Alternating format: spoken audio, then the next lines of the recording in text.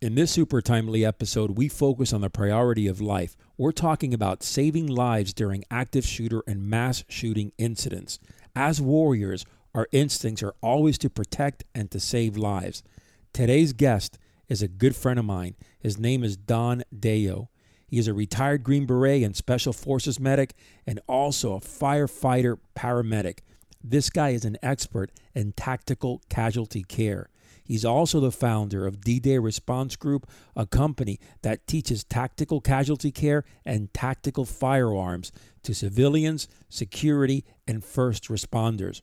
Join us, men, in this deep conversation about what it takes to save a life during a hyper-violent active shooter incident. Stand by. My dad's named Rafa, and his podcast rocks. Welcome to the Man of War podcast, where we forge men into warriors and get them battle ready for the game of life. Learn warrior hacks that strengthen your mindset, self-confidence, courage, and personal protection skills. Unlock a life that embodies a warrior spirit for dynamic success in life and in business. If you're joining us for the first time, you're tuning into the one and only podcast that empowers you to achieve greatness by living the warrior lifestyle. Each show, we interview elite men from around the globe and delve deep into their mindset and daily rituals, uncovering their secrets to success.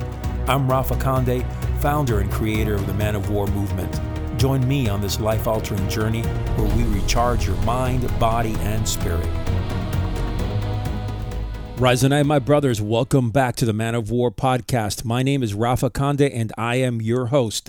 I am stoked today to have on a good friend of mine, Don Deyo. This guy's going to share with you some phenomenal tips on saving lives when the shit hits the fan. Just a quick order of business here before we get started.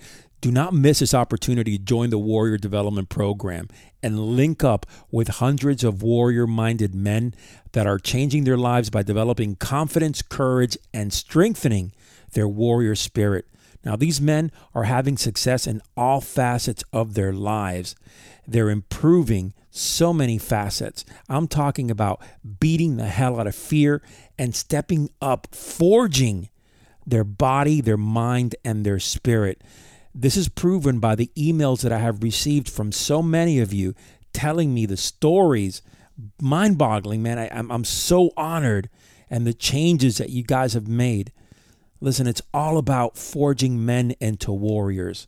Do yourself a favor, stop by forgingawarrior.com. That's forgingawarrior.com. On another note, if you enjoy this episode, please share it, leave us a review, and of course, subscribe so you won't miss an episode. Don't forget to go to manofwar.live for the show notes and to access the entire collection of podcasts. And of course, we'll have some bonus episodes there for you also. Thank you guys for your support. Now, whip out a pen and a notepad because you're going to want to take notes. Let's get right into the show. Don Deyo, welcome to the Man of War podcast, man. It's great to have you on. Thank you so much, brother. Great to be on. Really appreciate it. And congrats on the podcast and all the success. I appreciate it, man. We're kicking ass. We're doing great here, but because of guests like yourself, this is what's making it happen. So tell us who you are. I want a good intro here of who you are because our listeners right now, I know they've been asking. I've received emails about the topic that we're going to get into today. So I am super psyched up. Oh, that sounds good. My name's Don Deyo. I'm the co-founder at D-Day Response Group, which is a veteran-owned and operated company. We've had it for about 3.5 years. We're up here in Palm City, Florida. I did 27 years in the Army. I was an 18 Bravo, 18 Delta, and 18 Zulu in Army Special Forces. And I'm also a lieutenant on Palm Beach County Fire Department. So I've been really fortunate to have a good array of experience in the medical field, as far as the military side goes and deploying, and then also on the civilian side with local first responders and EMS and fire systems. Awesome. So tell me, you did your time. How long did you do in the military? I did 27 years total time. Okay. And so you just decided right after that to kind of break out and go into the and obviously into the fire department. How did you kind of make up your mind and decided, hey, this is what I'm going to do, step up and be a firefighter paramedic? Well, actually, it was kind of interesting because I was very fortunate in going into 20th Special Forces Group out of Florida. It enabled me to, stay in the Special Forces side and still deploy and do my job in the military and serve with my brothers on the team there, and also get a job on the outside, which, initially was a firefighter paramedic with Palm Beach County, Florida. And I was able to, on several occasions, deploy for 12 plus months away from the fire department and then come back and have my job waiting for me and have my brothers and sisters at the fire department and be able to kind of run those dual roles and get experience on both sides of the coin. But I really felt like the fire department would be a great way for me to transition back into civilian life and have a great job and still do medicine and still work to help people and train people, once my military career was over. That's great. So when you decided to go enlist in the military, is that something that you wanted to do, be a paramedic, go out there and learn tactical medicine? Was that something that you just said, hey, man, this is for me? No, it's actually kind of crazy how it happened. I was in the military, and initially, and when I went into Special Forces in the Army, I was an 18 Bravo. So I was a weapons sergeant on the team for about 6 or 7 years, and deployed, did a lot of, South and Central America deployments. And the reason I became a medic, I always had an interest in the medical side, but I saw that while we were deployed in these austere environments, I really felt like, hey, I'm watching our medics that we had, and we were always short Green Beret medics, 18 Deltas. So I'm watching them, and what an awesome responsibility. A huge responsibility, but I felt like who better than to take care of the team than me, or someone who's this passionate about medicine and wants to learn it. So I actually reclassified from an 18 Bravo, a weapons sergeant, to an 18 Delta medical sergeant, and became one of initially the junior medic on the team, on my Special Forces team. Well, it's a great story. So, it was something that I guess the more you did it, the more your mindset developed and what you saw around you. Were you deployed out to South America, you said, a few times? Yes, absolutely.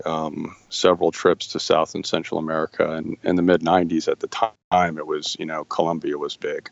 So we worked down in Colombia, and of course, like complete austere environment, no real definitive care facilities. So, as an 18 Delta, we pretty much were it. We were the doc, the first responder, the EMT, the paramedic, even the counselor at times, depending on what everybody was going through on the team. No doubt, man. That's definitely, you had a rough going there, but I bet you learned a lot, and your experience, built, I imagine, every deployment and every one that you treated. That must be, hands-on experience. I'm a big believer in that, So let's go into what happened recently here in Vegas. All right, we had an active shooter, as everyone knows, and one of the downfalls that I saw there, and specifically in videos and from individuals that were there, friends of mine, police officers, the lack of knowing how to treat people, especially from civilians, was mind-boggling. So I'm having you on this show. You're a friend of mine, and we've known each other for a while, but more importantly, because of your experience. And I kind of want to dig deep here and see what you can kind of offer and maybe give us a different insight on how the hell can someone help another individual that's been shot, bleeding out in such a mad chaos such as Vegas? No, absolutely. Absolutely. First and foremost, I want to definitely give big props to all the first responders out there, because their response was amazing, and the survivability increased so much just because of how fast they responded. And they actually, responded in a way that is not normal for a lot of departments to respond. They were okay with sending, one officer, one deputy in with one paramedic. And if I understood correctly, they just recently had some training in this. So it really, really paid off big dividends for how their response was. So big kudos to them. And I mean, it's just amazing. They got to keep up that training, because training is the key component. As far as, on the civilian side, one of the things that we pride ourselves on is taking somebody from either feeling or being helpless in these situations to being empowered and helpful. And the way we do that is through training. And we train, you just mentioned hands-on training, and that is what we do. 95% of our training days are hands-on. There always has to be in our courses a little bit of PowerPoint, a little bit of information. We got to put out the good information and some statistics and stuff and why we do it this way. But then we jump right into the hands-on training. And I learned a long time ago in the military, the way I was trained as an 18 Delta was no matter what it was, a piece of equipment, a tourniquet, or a pressure dressing, we work with that exact piece of equipment. If there's going to be 5 of them in circulation, then we work with all 5 of them. If we're going to have 3 different pressure dressings, we work with all of them. And we rip the packages open, and we spend money, and we put them on each other. We put them on patients. We put them on mannequins. We start with a crawl, walk, run mentality. So initially, we're standing up, using props and practicing the mechanics of this stuff. And then then we start applying it to each other and the mannequins. And then we add some moulage and make it look realistic and feel realistic. And then we step it up. And for example, live fire with law enforcement, full live fire, live rounds out on the range, treating each other, treating mannequins, maybe smoke out the range, maybe some, even fireworks as explosions, things like that. We really bring their stress level up. So they are learning this muscle memory that they're not going to forget, just like they operate, as you well know, your weapon in a gunfight on shift as law enforcement, or going for your communications using your radio to get back up there. Those things become muscle memory for you. We need this stuff. We need point of injury care in the equipment that we use to be muscle memory from now on. And it's not right now for most. It's not right now, whether it be civilian, law enforcement, first responder, or what. So let me ask you something. The videos that I'm assuming you saw a bunch of videos of people running and stepping over other individuals and they're bleeding out. As a layman, take law enforcement and military out. As a civilian, as someone, a warrior-minded guy that wants to step up and do the best he can to save a life or two. I mean, give me an idea of what someone can do. Well, obviously, getting a training course is the number one thing, so that you not only know how to use commercial devices that are out there, but there are so many improvised techniques to stop bleeding. I mean, the number one thing right now is extremity bleed. Arms and legs are bleeding out. We apply a tourniquet high and tight, and we tighten it until the bleeding stops. It doesn't have to be a specific commercial tourniquet, although those are awesome and been tested and they work great. But we teach improvised techniques. It could be a cut-up T-shirt. In Afghanistan, I had a patient that when I arrived, the patient had a triangular bandage or cravat tied high and tight on the leg with a hammer tied in there as a windlass to twist and tighten it. So there are so many things available to us right there at the event or on our body or in our backpack, that we can use. So first and foremost, what we're talking about is preventing further death or injury. So, a civilian running around that has the mindset that they want to help and save lives, they need to move people to a safer location, first of all, so they themselves don't become injured or killed, because then they're no good to anybody.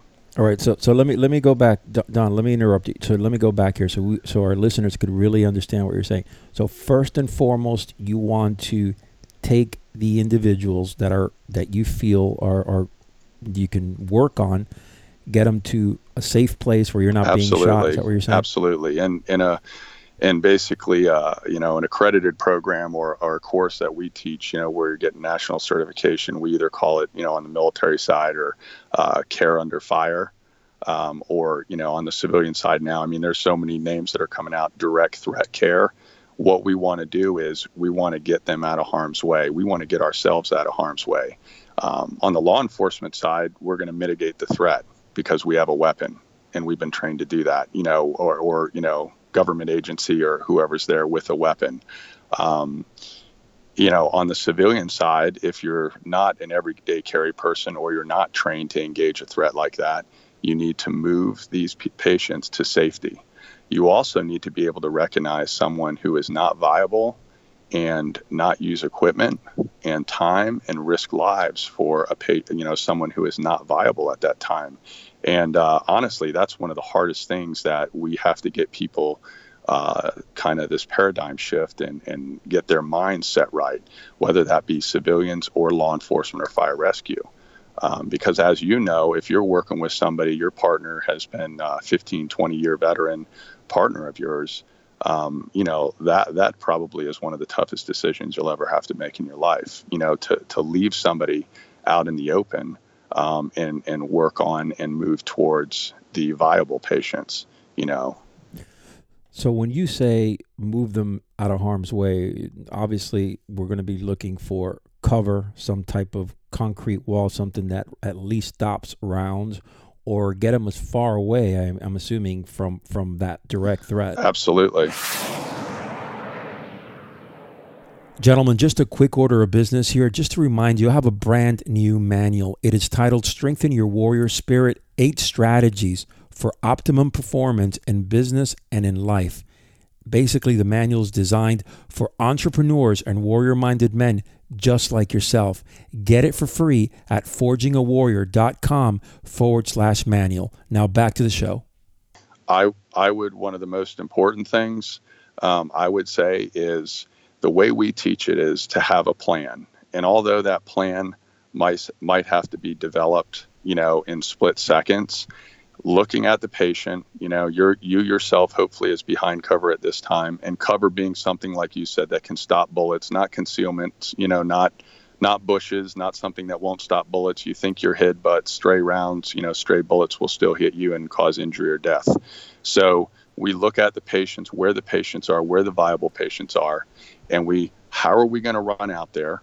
How are we going to grab the patient and move them? If we've been trained, then we might go grab a couple people, explain, how to an extremity carry, or just grab people under the arms and start dragging them. But when we run scenarios prior to anybody having any training, most people run out there and try to grab the shirt, grab things that are not going to hold. They're going to start pulling them. What if the person doesn't have a shirt on? How are we going to grab this person and drag them or pull them? And where is the nearest cover? If there's cover 5 feet away, like right. One instance that I know happened there to one of our guys that works here at D-Day with us, he has a very close friend that was on the ground there at the event with his spouse. And they immediately went under the bleachers, which was the closest thing to them. And his account of it was there was rounds pinging off the top of the bleachers. And, while they were under them, obviously bleachers, we think about bleachers, there are holes and spaces for, rounds to come in depending on the angle, if we're really breaking it down. But if that's the closest thing that you have and you need to get under that, that's the closest thing until you can eyeball the next spot that you're going to move to or move patients to, then that's what you need to do. Unfortunately, I think in our society right now, although this was an extreme show of this event, was something that was larger than most any other event we've had happen on U.S. soil, from a lone gunman like that. And we look at that, guess what? There's probably going to be more. So, time to prepare is now, time to learn how to, some patient movement techniques and get people out of harm's way, think on your feet, and possibly even carry in, a backpack or a small medical kit. I mean, I don't go anywhere without it. My wife does not go anywhere without it. My children know how to apply tourniquets. They know the principles to stop bleeding, and they're 6 and 8. Where can people get tourniquets? I mean, I had an active shooter show a couple of weeks ago that I kind of brought in, and I got great feedback on that. But I did get a bunch of emails, and people are confused about tourniquets. What do you recommend? Well, I mean, I highly recommend the CAT tourniquet, the combat application tourniquet. And the reason I like the CAT tourniquet is because it is the most efficient to apply to yourself. And it is very secure. It has a tensioning ribbon that when you tighten that windlass, if the tourniquet is placed correctly, someone's been trained on it, you can have bleeding stopped in seconds, in a matter of seconds. And, you can notate the time on it, which is excellent for down the road when the patients are transported to a definitive care facility. I just think, there's other commercial tourniquets out there. There's the Soft T. The CAT and the Soft T are both TCCC committee approved, which is the Tactical Combat Casualty Care Committee. They're both approved. The Soft T is an excellent tourniquet as well. In my opinion, it's a little bit more difficult to apply to yourself, to your upper extremities, if you're the one injured, but they're both excellent tourniquets. And one of the issues that comes in is people, you spend money on retail, $25 to $30 on a tourniquet. I mean, are you going to buy 5 of them? The average citizen going to buy 5 of them? Most people are not gonna. So if you can get yourself 1 or 2 really good commercial grade tourniquets and start building a kit, then I suggest, for under $1, you can buy several cravats or triangular bandages, and for a couple dollars, trauma shears. There's all different types of items that you can use as a windlass rod to tie around an arm or a leg and tighten. And those are very low in cost, and you can have 5 to 10 tourniquets. And let alone civilians carrying these at events, we're starting to see it more that events are starting to add these bleeding control kits to defibrillator boxes, exactly. So that's excellent. But one of the problems is a lot of people don't know they're there. As a matter of fact, unless you advertise it, no one knows it's there. So there's event staff, sure. But if event staff hasn't been trained extensively, and even if they know how to put on a tourniquet, do we know that this exact person has the background or training that when bullets start flying, they're going to stay on the ground to help? Because not everybody stayed on the ground to help, although there were many that did. Not everybody did. Let's talk about the mindset that it takes to go out there and deal with someone that's bleeding out in a situation like that. It's certainly a situation where you can Monday morning quarterback it all day long, but it is a high-tense situation with so many revolving parts that it's very difficult to narrow in and focus on what is truly happening initially. My opinion is once you get a grasp and you cross-check yourself, which means, obviously you are okay, you're not bleeding out, you can take that step to the next level, whether it be to terminate the threat or deal with what you have in front of you, saving lives. My question to you is the mindset that it takes to deal with blood and people just dying in front of you. I mean, how do you go about fortifying that and developing that? And this is more for, the warrior-minded man that wants to go out there and do what he can to help others while not being in the military and law enforcement. I would say the number one thing is training dispels fear. If you are trained I mean, repetition, as we all know, no matter what it is, whether it's shooting, studying for a test, I don't care what it is, in order to master a skill or to be able to do a skill, muscle memory while we're in a stressful environment, no matter what that is, what that skill is, or what the environment is, training is going to dispel that fear. It's going to build confidence in the equipment that you're carrying, or you've kind of got the knowledge to use a shirt that will work the same exact way. If you have the training, you're going to have a lot less fear, you're going to have confidence, and you're going to be empowered and know that you can save your own life, the life of your family or friends, or just fellow Americans that are at an event and one of these situations arises. A lot of the help that we've seen on scene was off-duty police officers, firefighters, first responders, military veterans, just like reacting because fortunately, a lot of us have been through situations similar to that, and that mindset is already ingrained in us. So we just react. But like you said, as on the civilian side, somebody that wants to become that man of war, like you're saying, have that mindset and push forward to be more helpful in these situations and not helpless, is get trained so that they won't have the fear, they'll have the confidence, and they'll be empowered to change the outcome of these situations. Because absolutely, the first responders on those events are the civilians, in concert goers or whatever, that are standing on the ground right there in the middle of the shooting. People are dropping around them, and their decisions right there are at the point of injury is what make the difference in increasing survivability and more people walking away. Good stuff.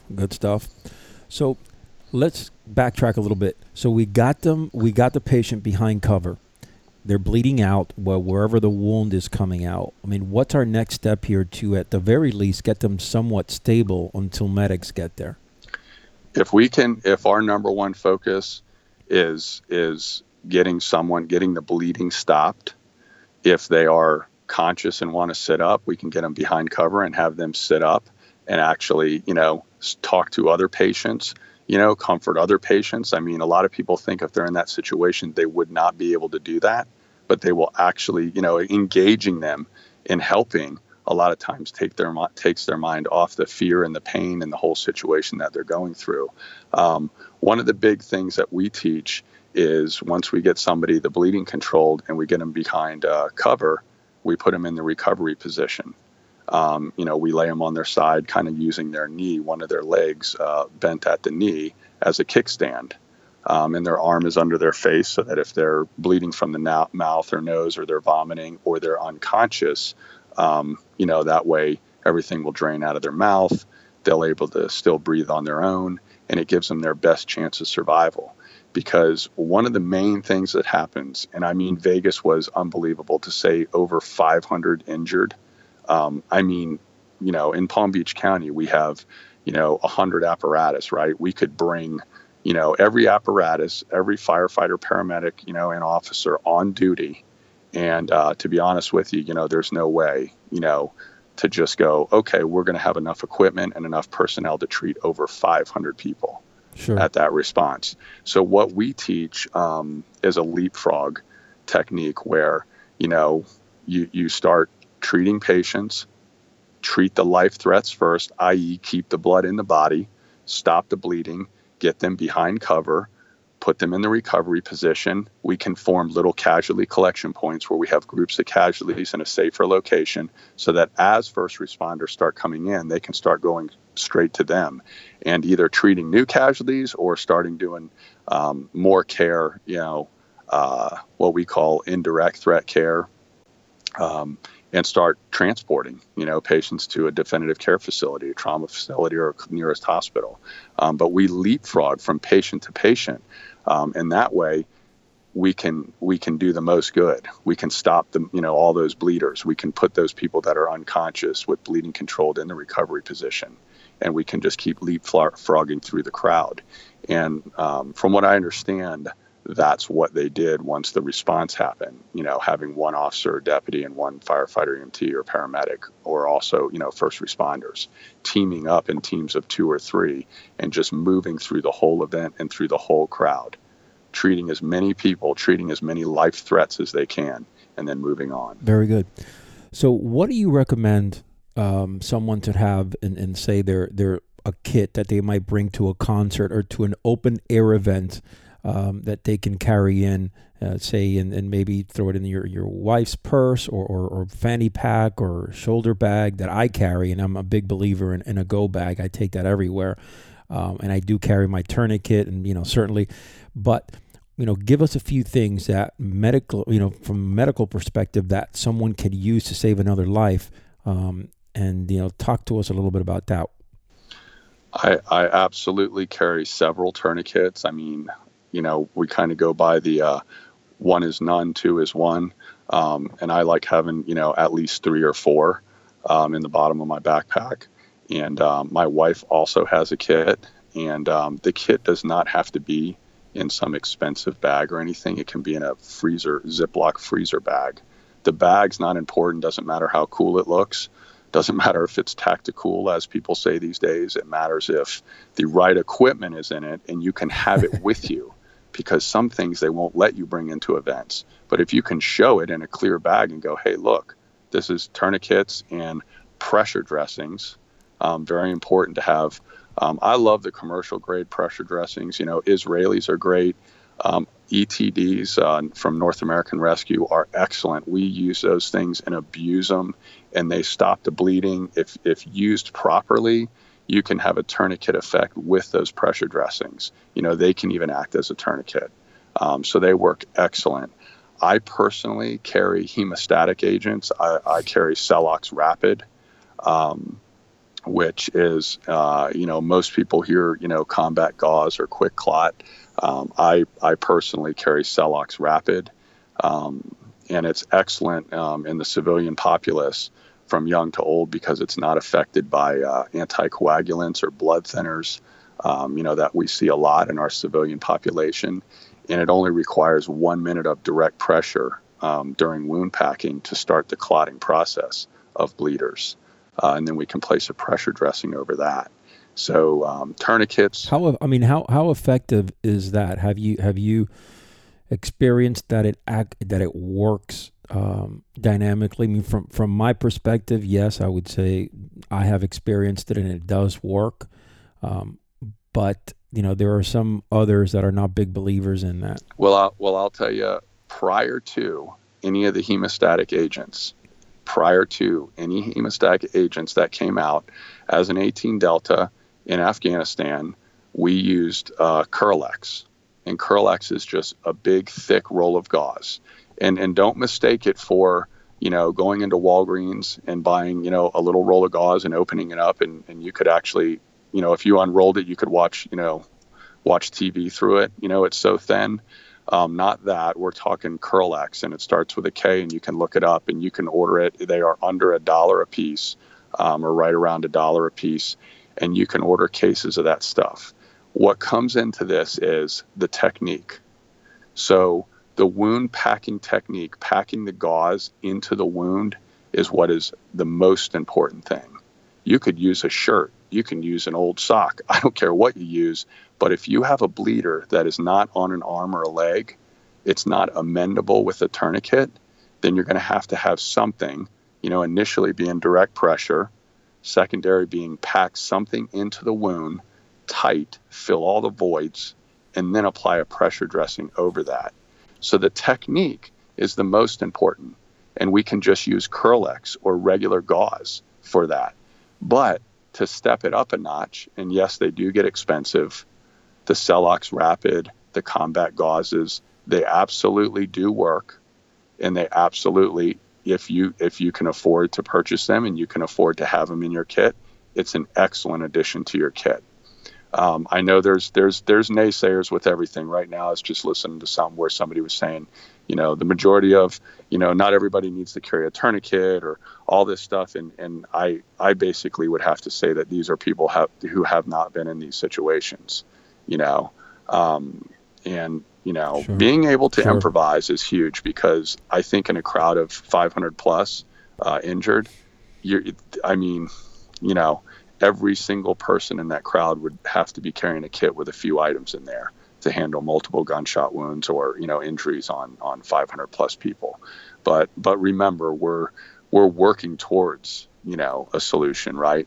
We're starting now, and we've had tourniquets on Palm Beach County fire rescue trucks for the last couple years, and we're still working through getting everybody trained proficiently on them. So it takes time. It's not going to happen overnight. There's a huge paradigm shift going on right now where people still go, hey, wait a minute, don't put a tourniquet on me. I'm going to lose my arm or leg, or I'm not going to use tourniquets. We still have that right now going on. Even with all the studies and all the successes of tourniquets over the last, 15 plus years in Afghanistan and Iraq with the military and other distant lands, they work, they increase survivability. It's just little by little things trickle into the civilian side, first probably law enforcement, fire rescue, EMS, first responders, and now into the civilian populace. But it has to happen if we want to be prepared. If we want to save American lives, we got to be prepared. That's good stuff, Don. Good stuff. So let's talk a little bit let's shift hats here, about the mentality and the mindset of the society nowadays. I mean, warriors are so few and far between nowadays. Like, unfortunately, I saw videos that I was not happy with in situations like Vegas. I saw people, kind of stepping over each other, and just prioritizing their life, which obviously it's the first reaction that any human being is going to have. But then it got to a point where it was just, stepping on people and just kind of focusing on themselves and kind of not giving a fuck about others that were injured. So I want to talk a little bit about the mindset nowadays, and especially in your field where you're out there saving lives, day in and day out. It has to be tough on you. I mean, it has to be. You're dealing with individuals that many times are injured to a point where, if you don't bring your game today, this person's going to die, and they're in your hands, because obviously you're a first responder, whether it's in Iraq, whether it's in a park, in a beach, wherever. The bottom line is you're there first, and you're doing everything you can to, help this person survive or, save a life. So talk to me about the mindset. I will, and I think it's kind of like twofold. I'll talk first about as a first responder and dealing with that in all walks of life. There's so many different people who are put in those positions, all the time in law enforcement, government agencies, fire rescue, EMS, military, across the board every day. People are dealing with that.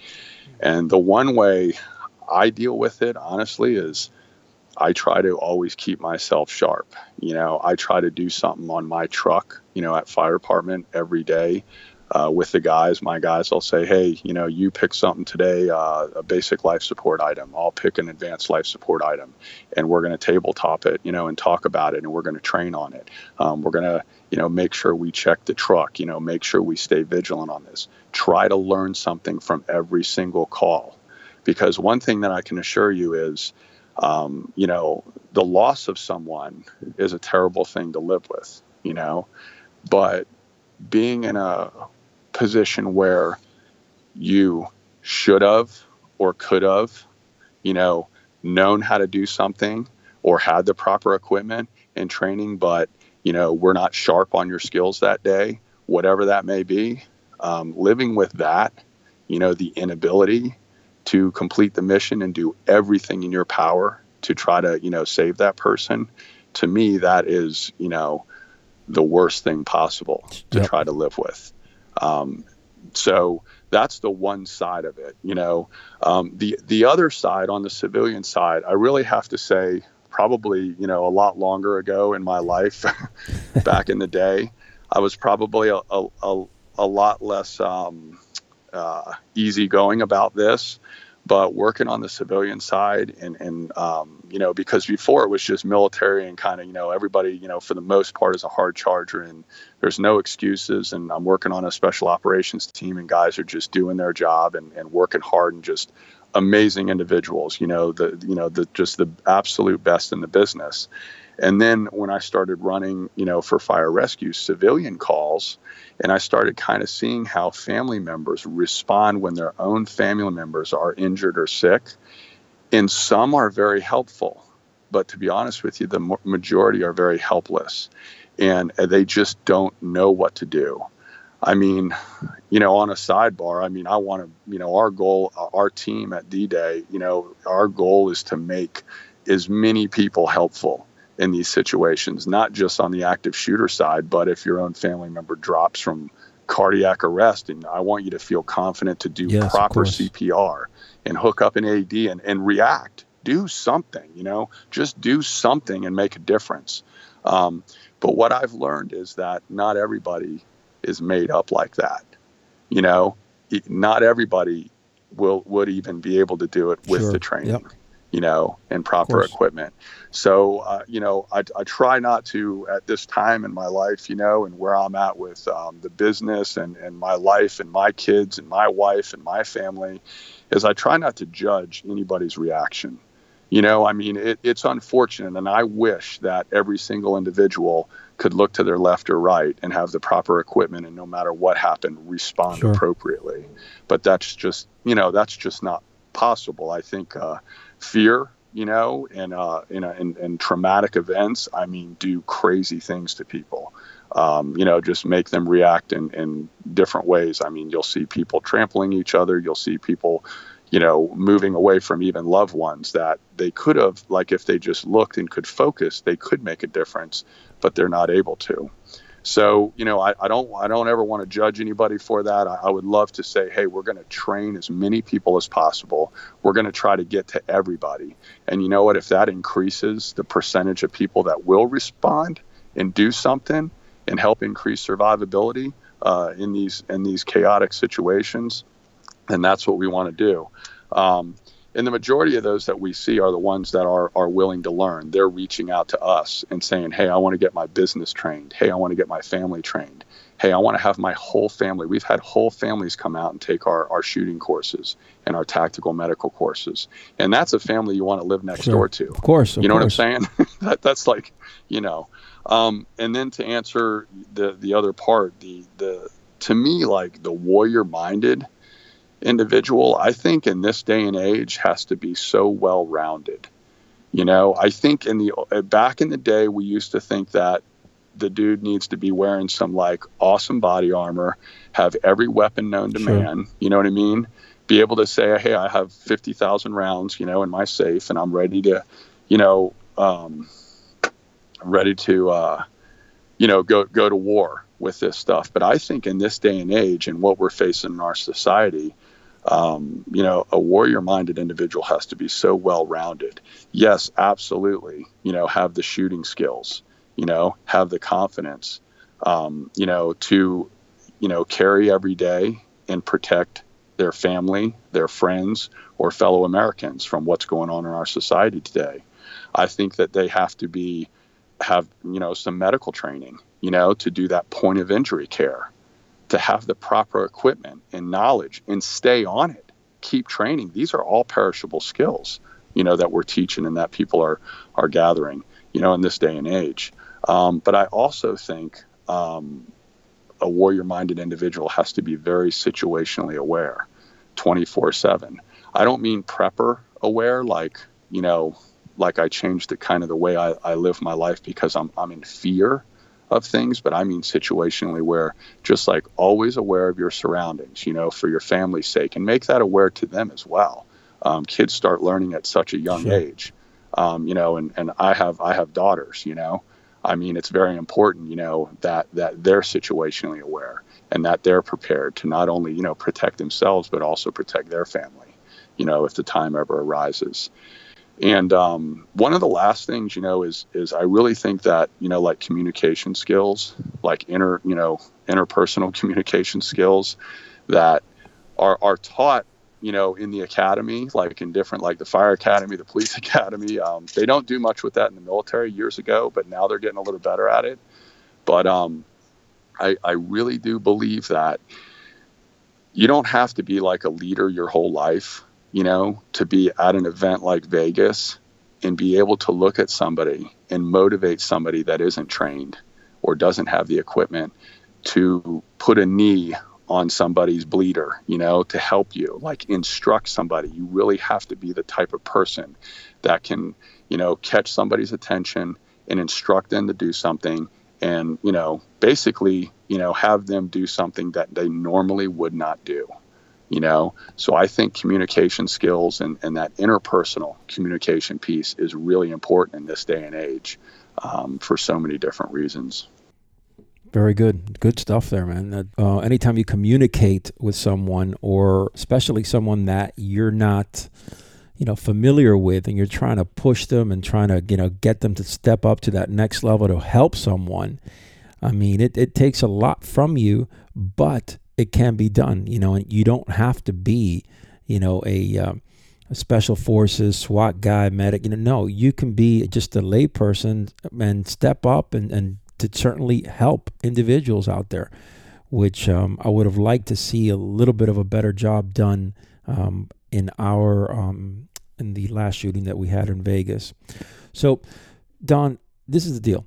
All right, you are a paramedic at heart. I want our listeners to kind of get a feel for what you do in training your company. Talk to me about that.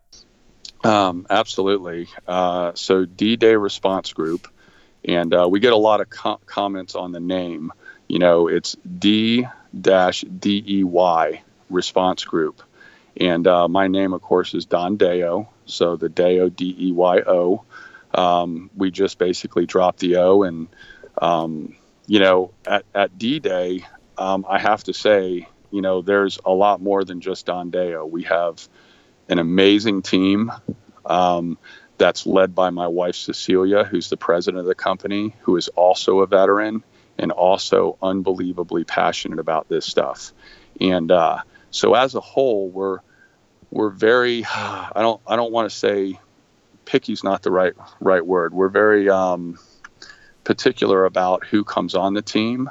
And it's all about like experience and training and passion.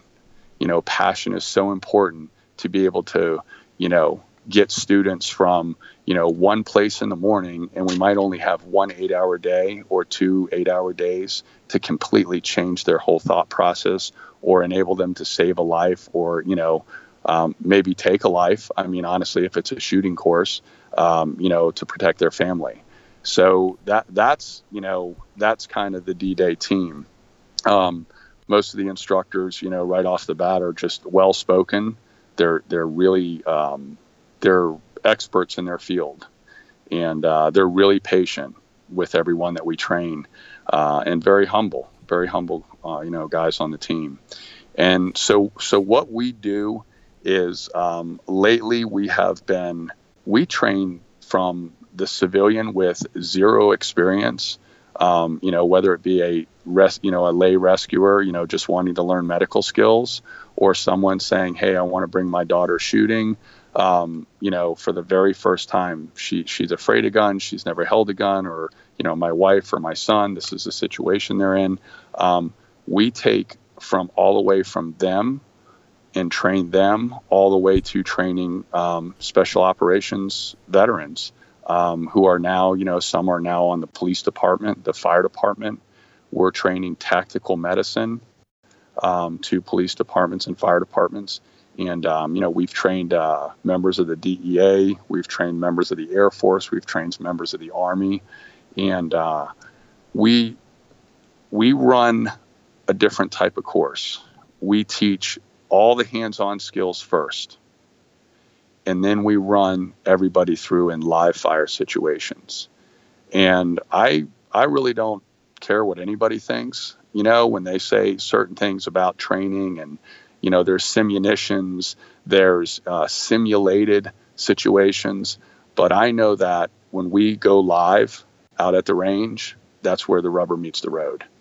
that changes the whole way. Even law enforcement officers that have been doing it their whole career have come up to us after the live fire medical scenarios and live fire, even if it's a tactical handgun course, and just say, oh man, I just feel like I've learned so much. I've been exposed to so much that I wish we would have done this 10 years ago. I wish we were doing this, every couple months, So we really take our training program serious, and we've been working hard, and I would say very fortunate to be training, whole departments, several departments in the South Florida area, from SWAT teams to firefighter paramedics, every day, the road officers, deputies, and some of the government agencies. So, very good, very good. I'm happy for your success, and certainly you're doing it with some good guys, and your wife leading the way there. That's great. Where can they reach you? Okay, we have a website, d-dey.com, but the majority of people get us on Instagram, which is d_DEY response group, and also on Facebook, which is D-Day Response Group. So what I'm going to do on the show links, I'm going to go ahead and link up your website and your Instagram and also your Facebook, so our listeners could, if they decide to stop in and get a course or give you a call.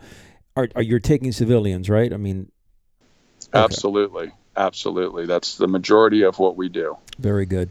So I'll put that on the show notes so my guys here could step up and take a course. I would highly, highly recommend it to anyone listening to this show. I think you could learn some great life-saving skills from Don and his team. Don, listen, it's been a pleasure having you on. We learned a bunch here, and certainly I want to have you back soon enough. Please do me a favor, all right? Stay safe out there, because the streets are a little bit crazy. I know it. I live it every day. And without you guys, medics out there and firefighters, it would be a rough going, no doubt. Absolutely, brother. Thank you so much for having me on, and thanks for everything you're doing. I really feel like what you're doing is so important. Like, let's get the word out, to as many people as possible and get everybody trained, and the world will be a better place. And thank you so much again, brother. And I want you to be safe out there, because I know you're in the thick of it where you're at all the time. You got it, man. Bam! What a great conversation with Don Deyo. These principles and tactics and techniques that you learned, they are so important to save lives. Put them into your toolbox and use them when you need to. Step up, be that warrior, and save lives. But remember, you will only be able to use these skills efficiently if you train. So what I want you to do is go to the show notes at manofwar.live/MOW/18 to get the link for Don's company and get some badass training. Don't forget to check us out on Twitter, Facebook, and Instagram at Man of War Podcast. Also, go grab that free manual titled Strengthen Your Warrior Spirit at forgingawarrior.com/manual. And of course, go sign up for the Warrior Development Program. You have my word, guys, that you will not regret it. forgingawarrior.com.